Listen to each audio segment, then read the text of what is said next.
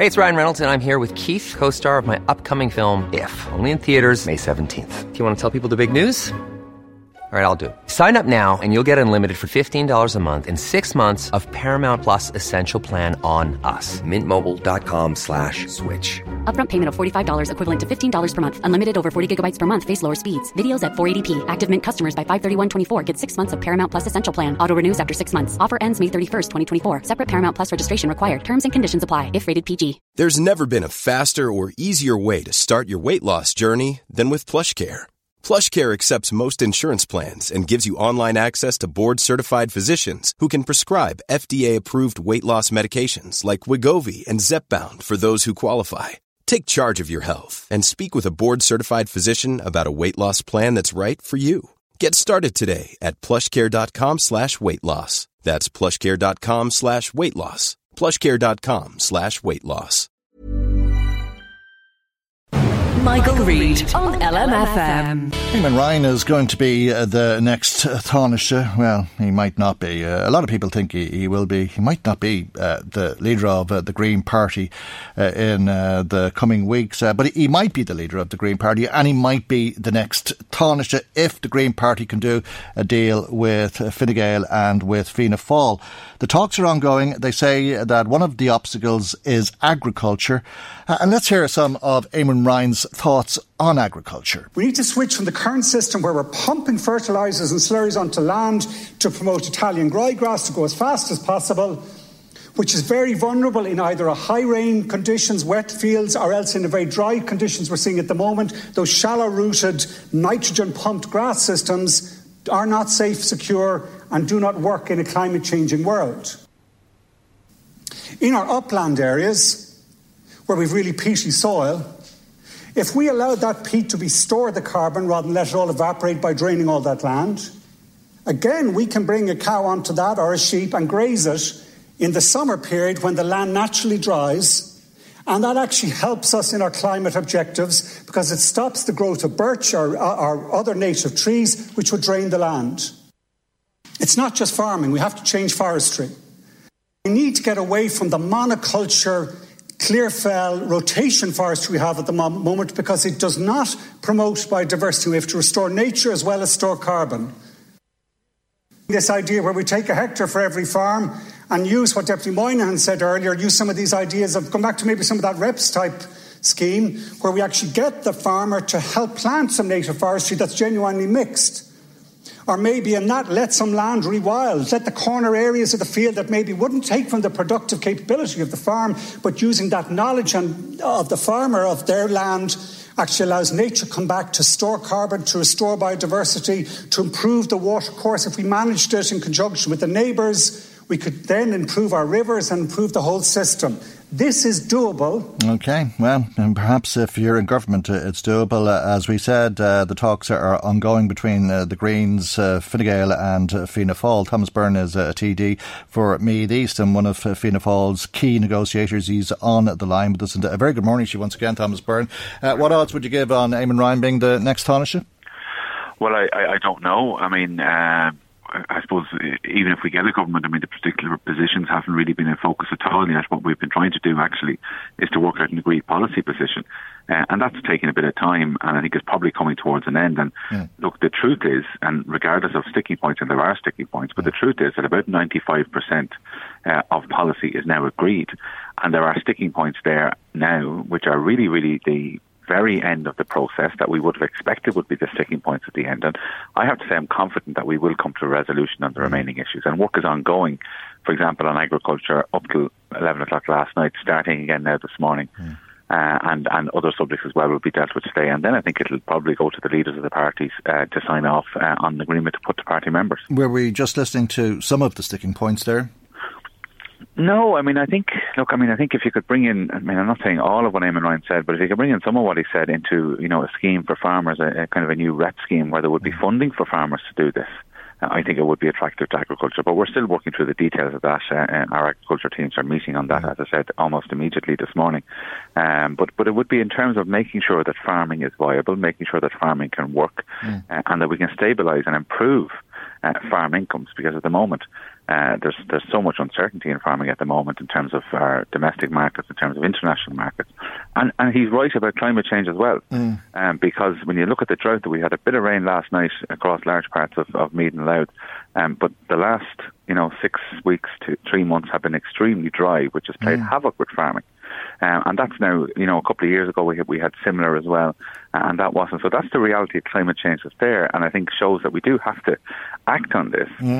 Driest May on record, wettest February on record, but I mean that's why all of these conversations are taking place, and everybody knows that we need to do it. It's how to do it, and trying to get people on board to do it. But he was talking there about getting rid of a lot of the chemicals used in farming. Is that something that will wash with farmers?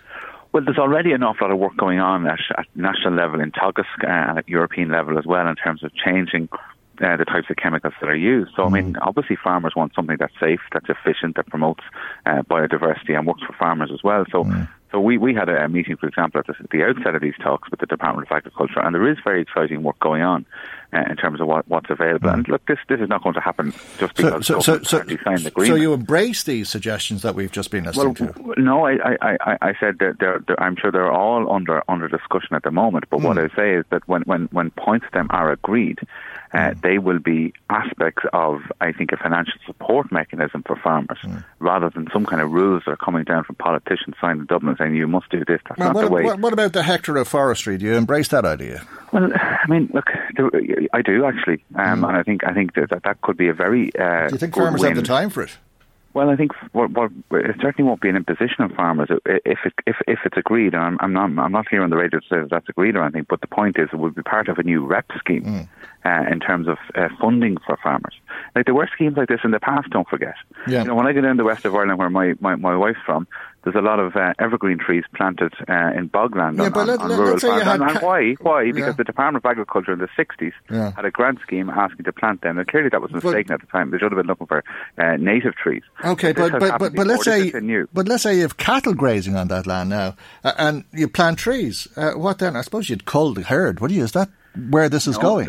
That's not where this is going. What that would be about, if it's agreed, and I'm not saying that it's agreed, would be about protecting farm incomes and increasing farm incomes first of all. Right. It also then works to protect biodiversity by allowing, and there's a massive appreciation, I think, for our biodiversity in this country over the last few years, and particularly over the last few months. Yeah, but we're rotten. We're brutal at climate change. I mean, and climate change. There'd be one way then as well of increasing the number of native trees and leaving them there for a sustained period of time that help them with our climate targets. It's going to deal with issues. A drop in the ocean, that we've had. A drop. I mean, we haven't even reached our 2020 targets. And by the way, it's the 11th of June. Well, I think our 2020, our targets for this year in particular, will I think be easily met because of the lack of activity in terms of transport. No, don't think so. Don't think so. Not listening to Richard Bruton yesterday. I don't think so. 2019, 2020 have pushed it through the roof. We're looking at fines of up to €13 million. Well, the reality of the fines is one reason why we should be taking this seriously, apart from the threat to our health and to our civilization, effectively, which climate change is, and that's the reality of it. But there's also the financial penalties that would come from the EU as well, and we have to be cognizant of them. So are we better off spending the money on EU fines, or are we better off spending the money in these cases that you're talking about in protecting and boosting farm incomes?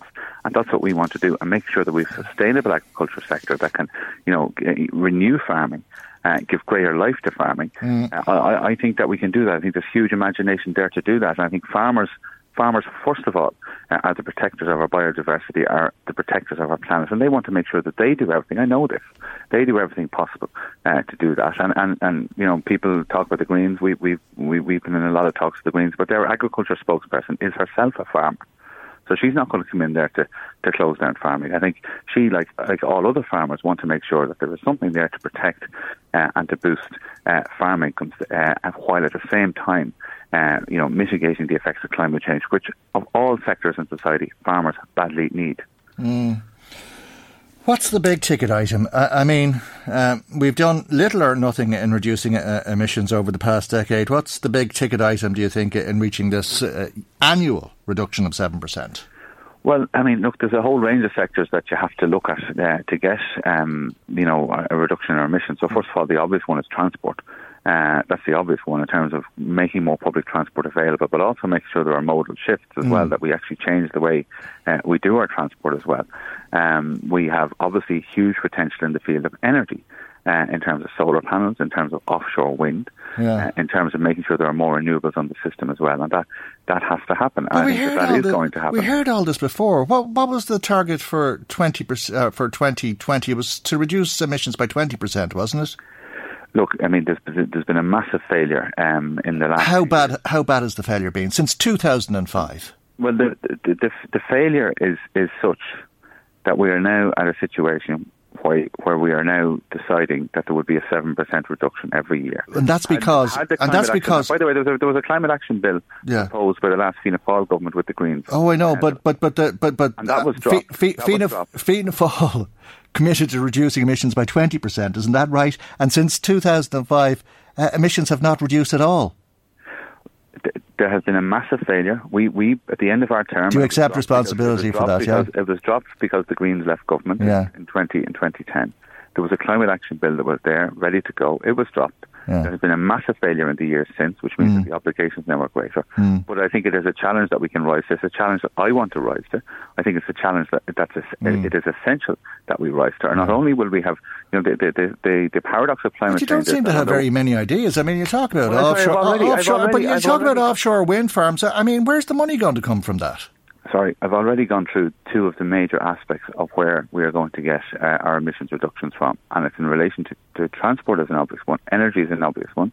In terms of agriculture, you've already discussed issues surrounding afforestation. Do you accept, though, if you reduce the cattle herd by 5%, you'll reduce emissions by as much as all of those measures combined? No, that's Robert Watt's analysis, isn't it? I don't accept that, and what we're trying to do is to make sure that we can protect farming while making sure that farming plays its part, which I've already discussed with you, ways that can happen. But to protect that and to have farmers there protecting our biodiversity, being at the front line of climate change while protecting and boosting their incomes, that has to happen. And then I've listed there are other areas, but these issues at the moment.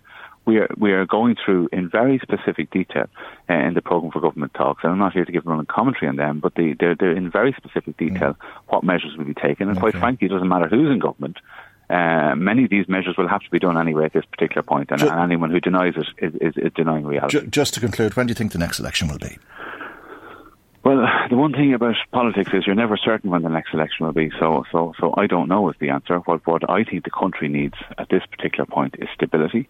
What the country needs is a clear direction. Okay. What it needs is a government with clear ownership of the issues and not simply being a caretaker capacity, because there are people out there at the moment. How long can it continue as it is that we have not got a government with all these big decisions, all these big borrowings, and of course October's budget looming? Well, they certainly can't put a budget through. That's for absolute definite. But they can't. At this particular point, they can't put the Offences Against the State Act through in 2 weeks' time. Yeah. So that's obviously of significant interest to the North East area as well. So if this isn't concluded in 2 weeks, we're looking at an election, is it? I doubt it very much. I mean, we don't even know what the situation is regarding schools reopening. But the idea that then we start planning an election at the same time while business is suffering, while our hospital system, while the pandemic is still at a level of uncertainty, and while we've seen severe violence against Gardaí in this area, that we would let the Offences Against the State Act fall, which not only is a special criminal court but is other powers as well for Gardaí in terms of their detection and arrest powers. We have to make sure that this happens, or it'll be a gross failure of politics. Okay, I have to leave there. Thank you very much indeed for joining us this morning. Fianna Fáil TD for Meath East, Thomas Byrne. Michael Reid on LMFM. Imagine the softest sheets you've ever felt. Now imagine them getting even softer over time. That's what you'll feel with Boll & Branch's organic cotton sheets. In a recent customer survey, 96% replied that Boll & Branch sheets get softer with every wash. Start getting your best night's sleep in these sheets that get softer and softer for years to come. Try their sheets with a 30-night guarantee. Plus, get 15% off your first order at bollandbranch.com. Code BUTTERY. Exclusions apply. See site for details. Hey, it's Paige DeSorbo from Giggly Squad. High quality fashion without the price tag. Say hello to Quince. I'm snagging high-end essentials like cozy cashmere sweaters, sleek leather jackets, fine jewelry, and so much more. With Quince being 50 to 80% less than similar brands. And they partner with factories that prioritize safe, ethical, and responsible manufacturing. I love that. Luxury quality within reach. Go to quince.com/style to get free shipping and 365-day returns on your next order. Quince.com/style.